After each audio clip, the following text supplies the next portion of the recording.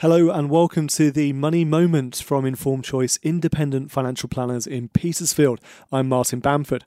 Wage growth is continuing to perform at a strong pace, with employment figures remaining at record highs. That's according to the latest official figures.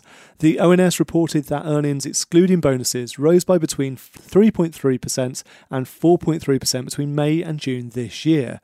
This latest estimate was down slightly when compared with the previous reading.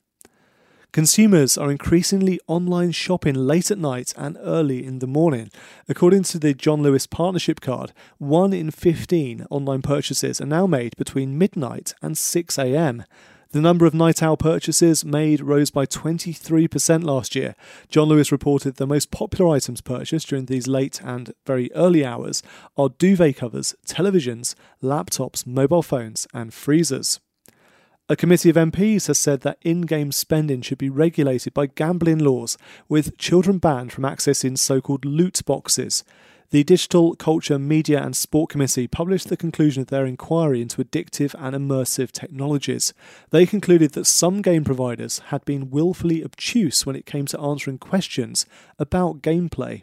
Lloyds Banking Group and Barclays both face billions of pounds worth of new payment protection insurance (PPI) mis-selling compensation following a last-minute flurry of claims ahead of the deadline.